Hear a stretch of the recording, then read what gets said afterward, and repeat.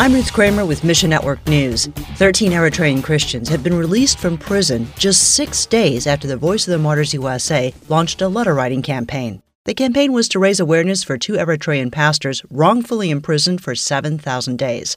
Sadly, the 2 pastors have not yet been released, but Todd Nettleton and VOM says they're still celebrating the 13 other believers who are now free. This is 7 women and 6 men, all of them imprisoned for at least 10 years. So these were not sort of short-term people that got arrested a week ago.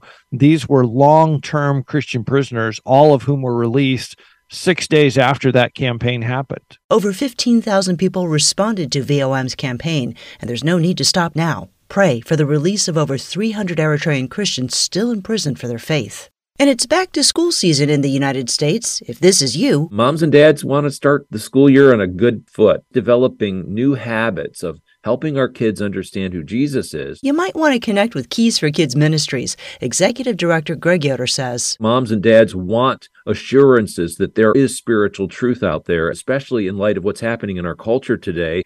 They can rest assured that Keys for Kids is providing that spiritual truth, both through our Keys for Kids devotional and our Unlocked teen devotional. Whether in print or audio form, Keys for Kids devotionals present biblical truth in kid-sized language. They also provide questions designed to start a family dialogue. Learn more in the full story at missionnews.org and follow Keys for Kids Ministries on Facebook. They're about to launch a new app. Thanks for listening to Mission Network News, a service of One Way Ministries.